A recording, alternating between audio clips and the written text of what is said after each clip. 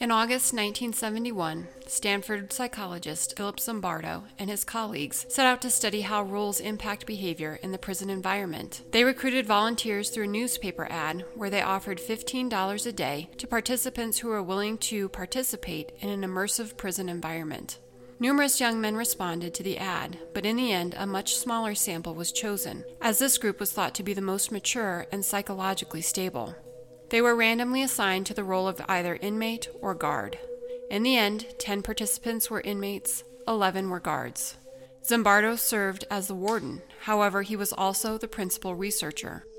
He provided direction to the guards, informing them that while they could not engage in physical violence towards the inmates, they could engage in other behaviors designed to induce anxiety, remove their identity, and increase compliance. The experiment began with the inmates being arrested at unexpected times. They were handcuffed, blindfolded, and transported to the psychology building at Stanford University, which had been transformed into a simulated prison. Inmates were stripped naked and deloused. Their personal property was taken, and they were issued a uniform which consisted of only a smock and a hair cap. No undergarments were provided. Guards referred to inmates only by their identification numbers, and they were only allowed to refer to each other by their number as well. The guards also wore identical uniforms, which included dark sunglasses and billy clubs. On the first day of the experiment, the guards began subjecting the inmates to early morning counts, waking them up in the middle of the night. They also ordered inmates to engage in menial and boring tasks, insulted them, and subjected them to physical punishment consisting of push-ups when they broke the rules. The second day of the experiment, the inmates staged a rebellion, but it was short-lived. The guards quickly regained control and punished the ringleaders by placing them in a dark closet, which they called solitary confinement.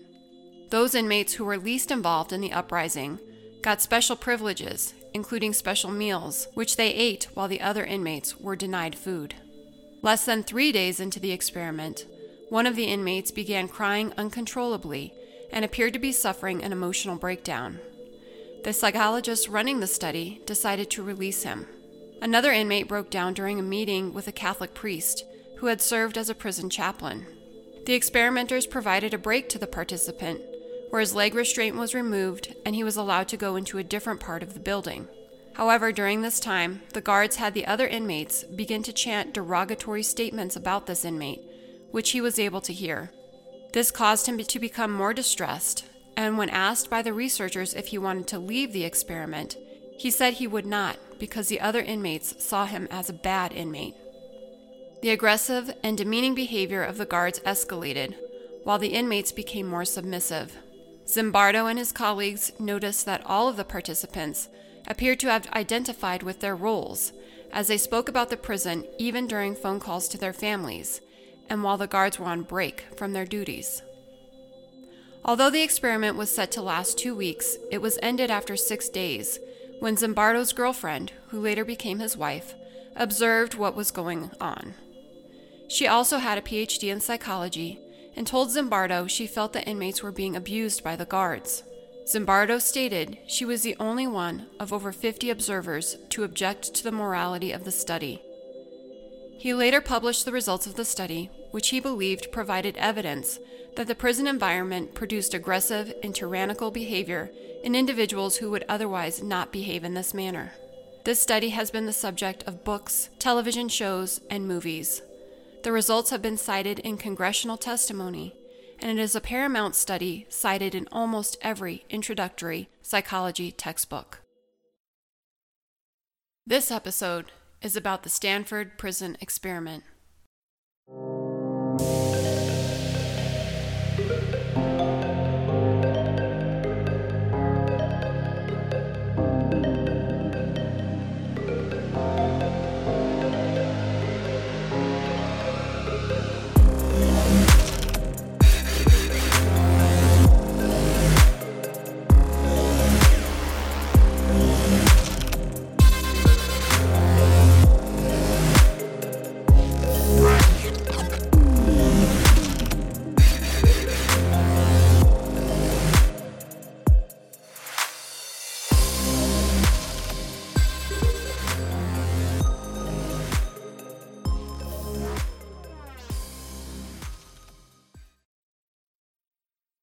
and welcome to Psychology After Dark, the podcast where we explore the dark side of the human condition.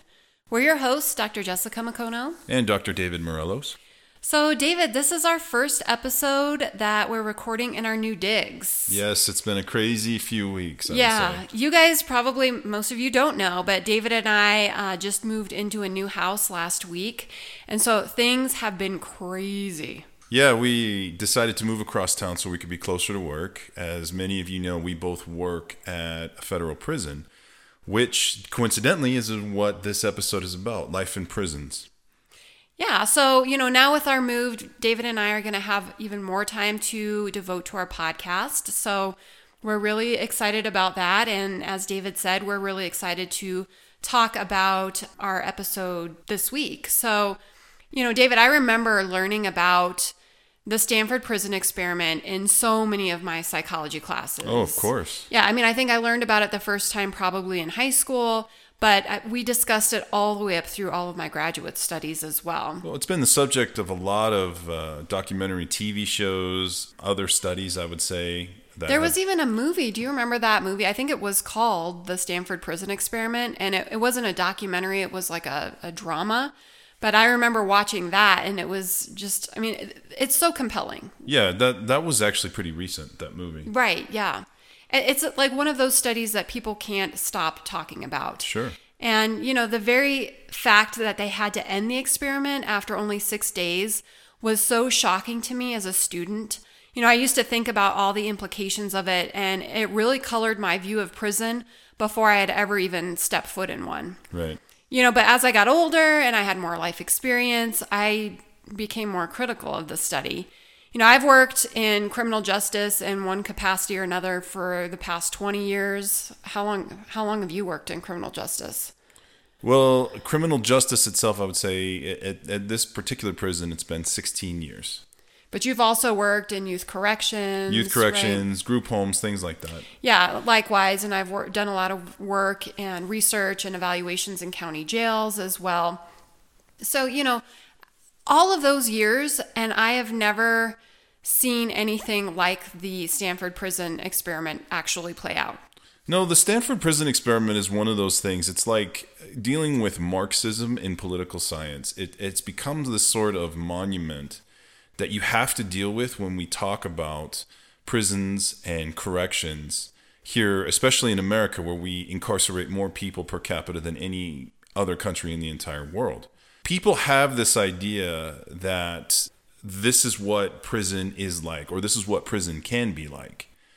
And it's important for us to look at it, I think, because, again, being the world's leader, for better or for worse, in the amount of people that we incarcerate, is this the way it is? Does prison life sort of bring about these types of behaviors?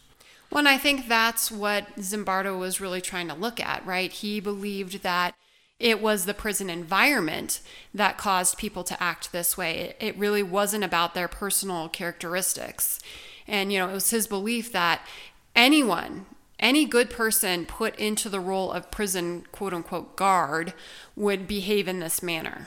Right. I think it was sort of this idea that if I had to take a guess, and if I could ask, this is a question I would love to ask Zimbardo, did the Vietnam War really have anything to do with this idea? This premise that he had, that is, there is this environment, this crucible that when you put people into it, it's going to make them exhibit these kinds of behaviors.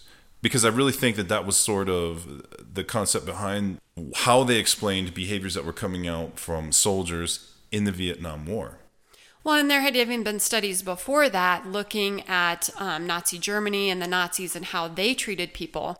And a very famous experiment, which we're definitely going to talk about in a future episode, was the Milgram experiment. And really looking at, how do people engage in such harmful behaviors, even if it's outside of how they would normally act. When they believe that they are under the control of somebody in authority. Right. It's called diffusion of responsibility. And like I said, we're going to get back to that.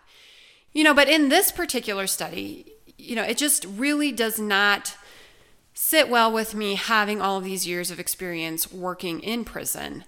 And, I'm not saying that there aren't bad officers. And I want to pause here and just kind of have you talk about the difference between a prison guard and a prison officer, because I know that that's a very sensitive area for people who work in prison. So can you kind of explain that? Right. So let's go back for a second here. In my own personal experience, you and I did quite a bit of research on this topic, but we both came to the conclusion that, maybe this is something that you and I are so close to because of what we do for a living and because we've done that for so long, that we really need to talk about this in a more embodied way, sort of from the heart. Right. I guess you could say. Yes. Back when I first got into corrections, I was newly married. We wanted to buy a house, and I needed a job that was going to pay for that, essentially. So I was a youth counselor at the time, and this is one of those unfortunate realities, is that society does not reward us intervening in the lives of kids or teenagers. Right.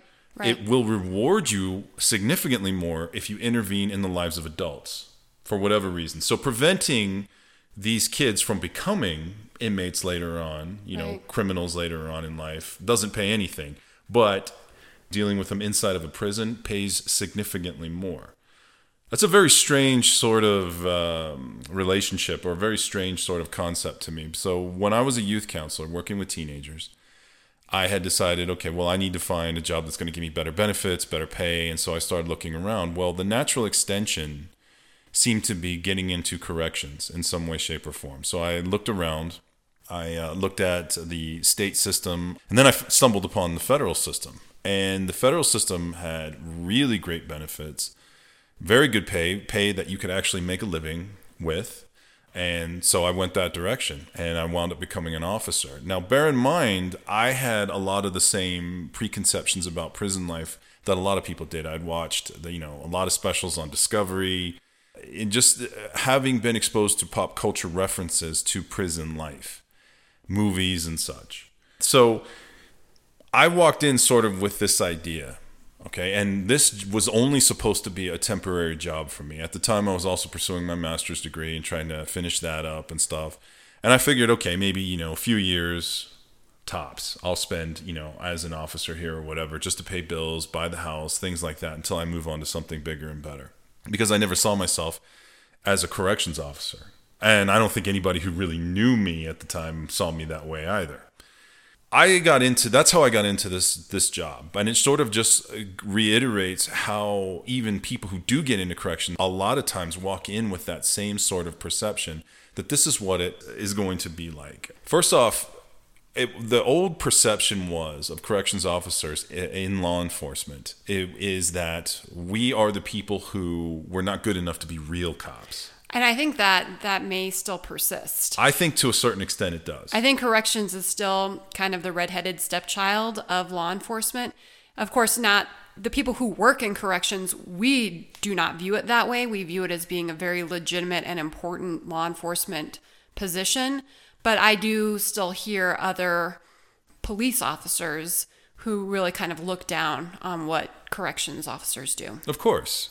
So, and forgive the politically incorrect reference, but that's sort of the go-to joke, the running joke we have about the Bureau of Prisons within the Department of Justice. We're sort of looked down upon as the ones who weren't good enough to be, ATF or DEA or FBI or any of these other law enforcement agencies that people really hold in high esteem for the most part.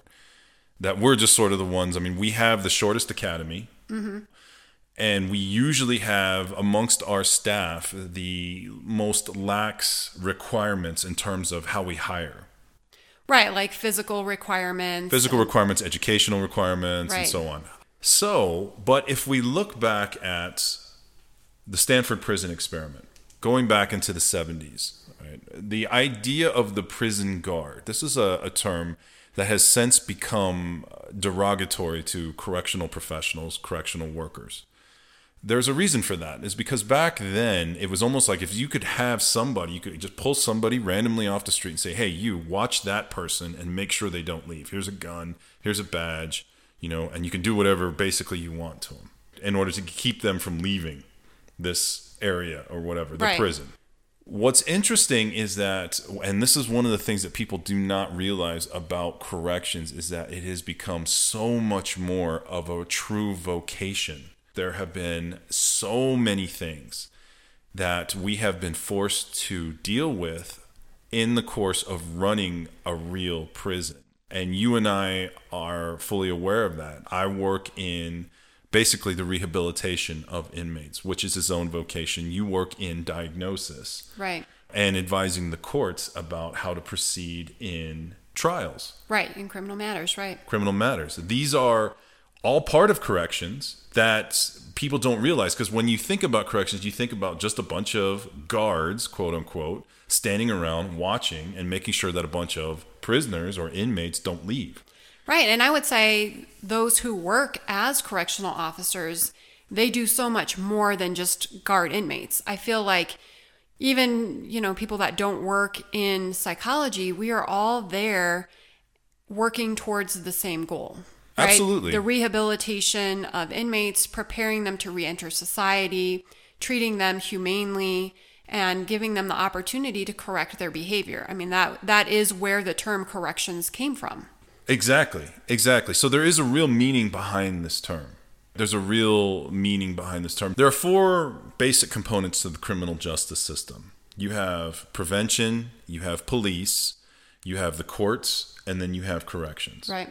It does not work without the correctional part. It simply does not work, which makes us a very important part of the overall system. And you think about the fact that the vast majority of inmates who are incarcerated in our prisons in this country are going to be released. And so you think about, how we treat them while they're in our care has a huge impact, because these people will be re-entering society. And absolutely. I think the people that work in corrections, by and large, this has been my experience, they do appreciate that. They understand that. I'm not saying that there aren't bad officers. There are good and bad in every profession. And are there officers that are sadistic and that would or do abuse inmates? Certainly.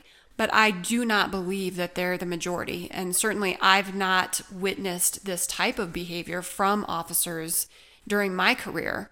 And I can't imagine, they wouldn't last. I mean, they would either be fired or, the inmates outnumber us by a long shot. In the Stanford Prison Experiment, there were more guards than there were inmates. That's what made this whole thing. I mean, that's one thing. When we really look at the Stanford Prison Experiment, that's just one aspect of it that sort of made it ridiculous. Anybody who's worked in a prison knows that you are vastly outnumbered when it comes to the ratio between inmates and staff. That is just one of the major things. So you were talking about what we appreciate as being correctional professionals, correctional workers. And one of the things that you have to do is you have to form relationships with the people that you are in charge of, because they do outnumber you. That, and you're with them all day, every day. And if you are just fighting with people and having, this very adversarial relationship with them, I can't imagine how awful that would be. Oh, it would make every day an incredibly long one, because you would be fighting every single day. And furthermore, when people release, who do you want to be your next door neighbor? Somebody that you treated basically like an animal while they were in your care, or somebody that you tried to help, and that is entering society in a better manner than when they came in? And I know that there's a lot of criticism of the way that we incarcerate people in this country, the way that we treat them while they're incarcerated. But again, I think that the mission, certainly of our prison, is that we are there to prepare them for reentry. We are there to help in their rehabilitation. And I do think that is an overarching goal of our system in this country.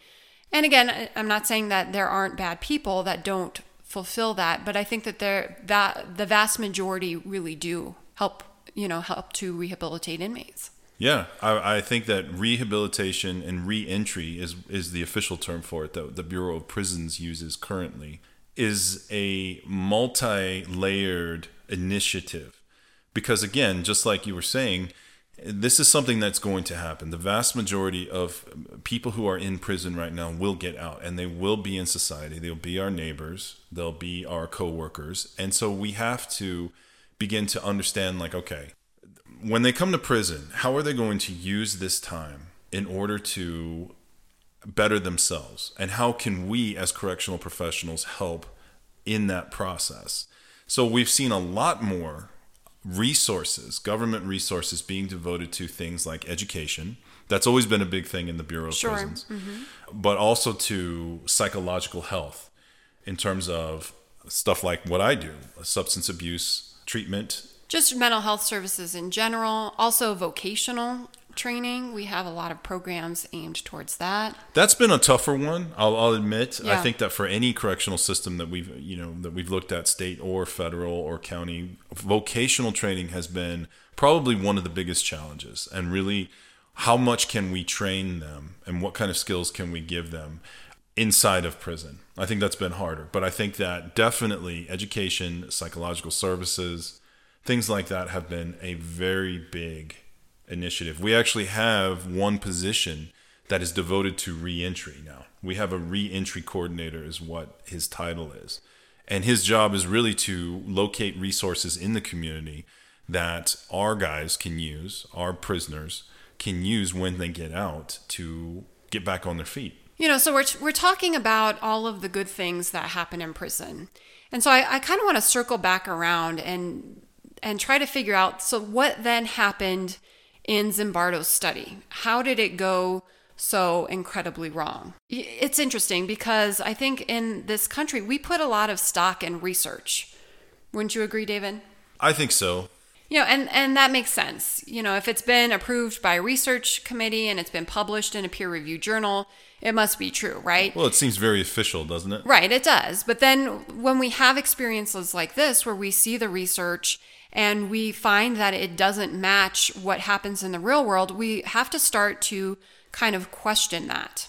So in the past several years, the Stanford Prison Experiment has come under a lot of scrutiny. And I want to point out that this study has always been controversial. It's one of the studies that's highlighted when discussing ethics in research. And some argue that it is because of some of the unethical practices in this study and some others that we will talk about, that we now have institutional review boards, or IRBs, who review research studies to ensure the protection of human participants before experiments can be conducted. So some of the ethical problems with this study were that participants were not told they could leave the experiment at any time. They were not informed that they would be arrested, and some argue that the inmates were subjected to mental abuse, which was potentially harmful. Now, that being said, people would argue that, well, that's the same for people like actual inmates in prison, right? They can't leave whenever they want to. They often don't know when they were going to be arrested.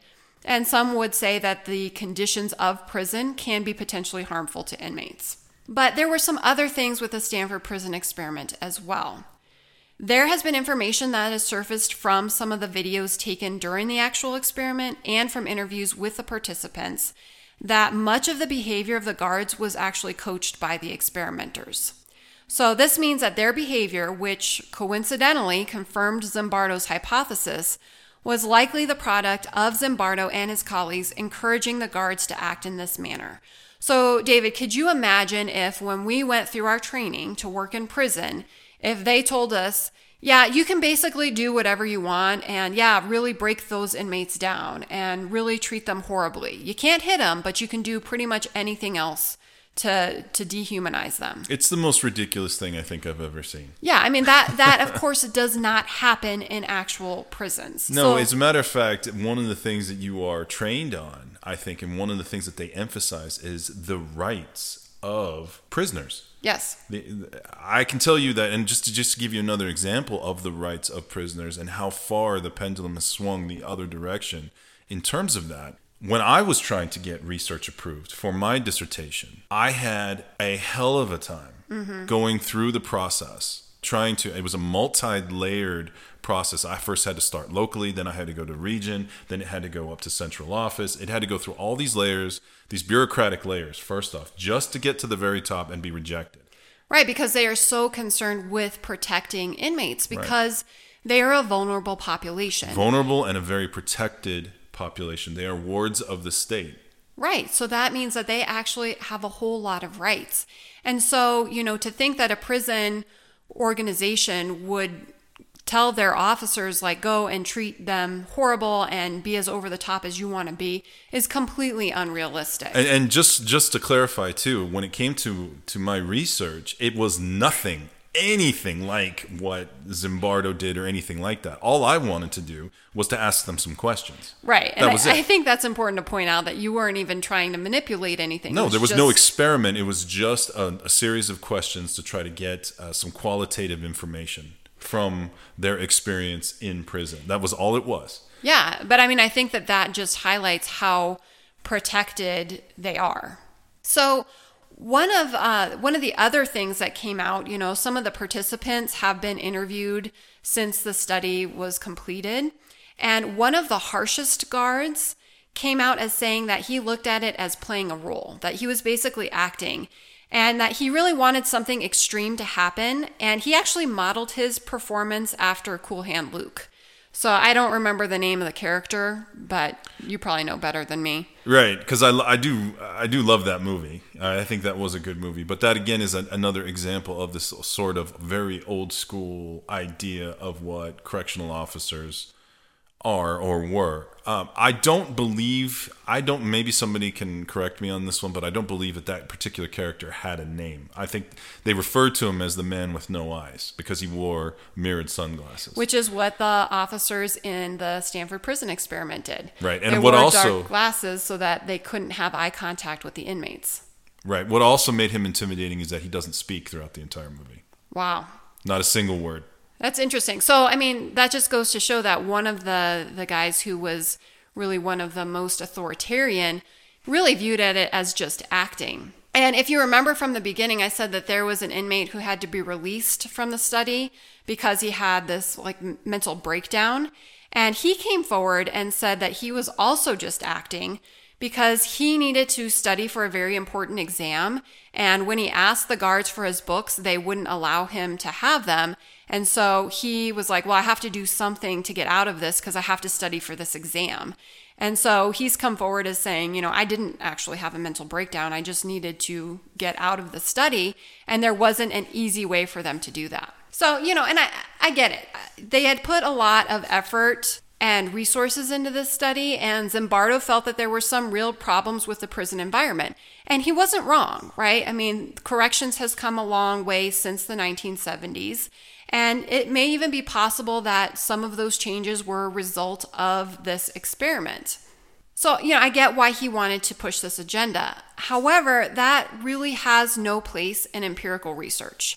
If you're saying that a study is empirical, then it shouldn't be about pushing a particular agenda. It's misleading, and it can sway us away from understanding the actual dynamics and psychology that's occurring. And, overall, it can be harmful, not only to the participants, as it was potentially harmful to the participants in this study, but also to others, depending on how this false information is used going forward. In Zimbardo's defense, he has acknowledged some of the problems with this study, but really it's still frequently cited as fact.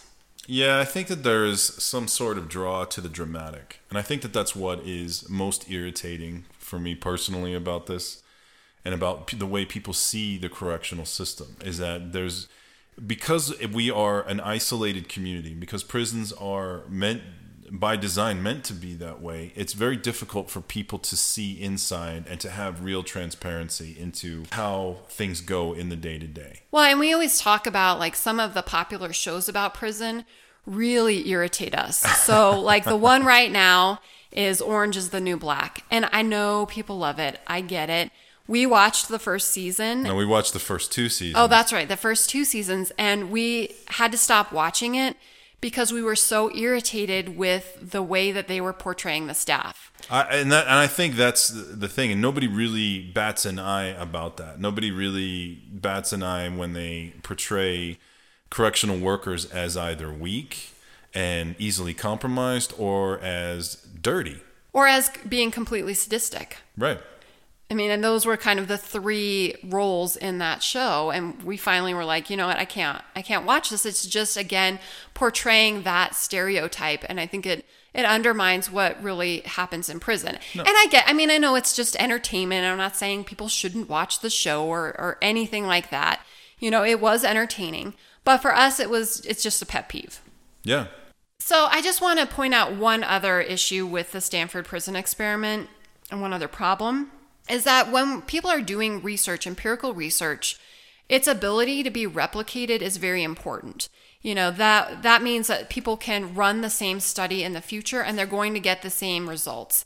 And that lends credibility to the findings. And so any good research study should be able to be replicated. And, you know, one of the major problems with Zimbardo's study, like I said, were so many ethical problems that, given the institutional review boards and the ethics guidelines that we have now, nobody would ever be able to run this study again. And so it's never been replicated. So we've never been able to see, like, would the same results occur again? Now, there have been some studies where they've attempted to replicate certain parts of it or certain dynamics. And overall, what they've found is that it's not been consistent with Zimbardo's findings. So his belief, you know, as we said earlier, was that people's behavior is a product of their role and environment. And what we find is that people don't just blindly go along with things. He failed to take into account individual characteristics, our own interpretations of how the rules should be fulfilled, our own moral code. And, you know, those things really do weigh in. And the way that rules are described to us, you know, that plays a piece as well. And in his study, I would argue that was a very important piece, because he told them, this is my expectation of you. Now, maybe he didn't say that explicitly to the guards, but it was certainly implied. And there were certain behaviors that were encouraged. But again, I think those those young men walked into that situation with this perception of, this is how this is supposed to go, because this is what prison guards, quote unquote, this is how they act. And it almost makes me think of, like, you know, we have all these reality television shows now. And of course, they didn't have them in the early 70s. But if you watch any of these, like, reality shows, they don't pick, like, normal, boring people to do things. Right, to be on the shows, because nobody would watch them. Exactly. So they look for people who are going to push the envelope and who are going to be kind of over the top and create some drama. And I kind of get that sense from this study as well. You know, that guard that modeled his behavior after Cool Hand Luke, that's what he was saying. He wanted to shake it up. He wanted to keep it interesting. And in fact, Zimbardo said, you know, when the experiment was going on, a day in, really nothing had happened, and they thought about ending the experiment because they didn't think that they were going to get any interesting results.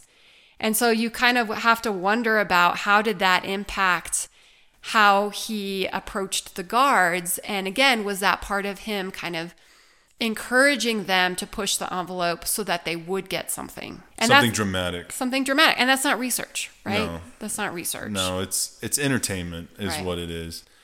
Yeah, I there are all kinds of issues. I mean, when you go through the actual order of events in this experiment, there are all kinds of things that we could pick apart. Again, there is this idea that the guys who walked into it, particularly the ones who walked in to be the guards, had an idea of, this is what we're supposed to do. This is what prison guards, quote unquote, again, because you and I don't really use that term, but this is what correctional officers are supposed to do. And that's not at all what they're supposed to do. I actually think, and we'll probably get to this particular topic on another episode and we'll talk more about it, but in situations like Abu Ghraib. Oh, I absolutely want to talk about that. Right. Yeah. I do believe that there is elements of this idea, which is, we have this idea of the way we're supposed to act as officers. And so, you know, based on popular culture, so that's what we're going to do. And there are also other issues involved in that, including that the prisoners don't have the same rights that the prisoners here would. Well, and I think there was also a lot of that diffusion of responsibility going on, that they were being instructed to to treat the inmates in particular ways. And, we're going to do a whole episode on that. I've already started to do some research because I find that particular instance to be very interesting and confusing because, here we are saying that the Stanford prison experiment is inaccurate.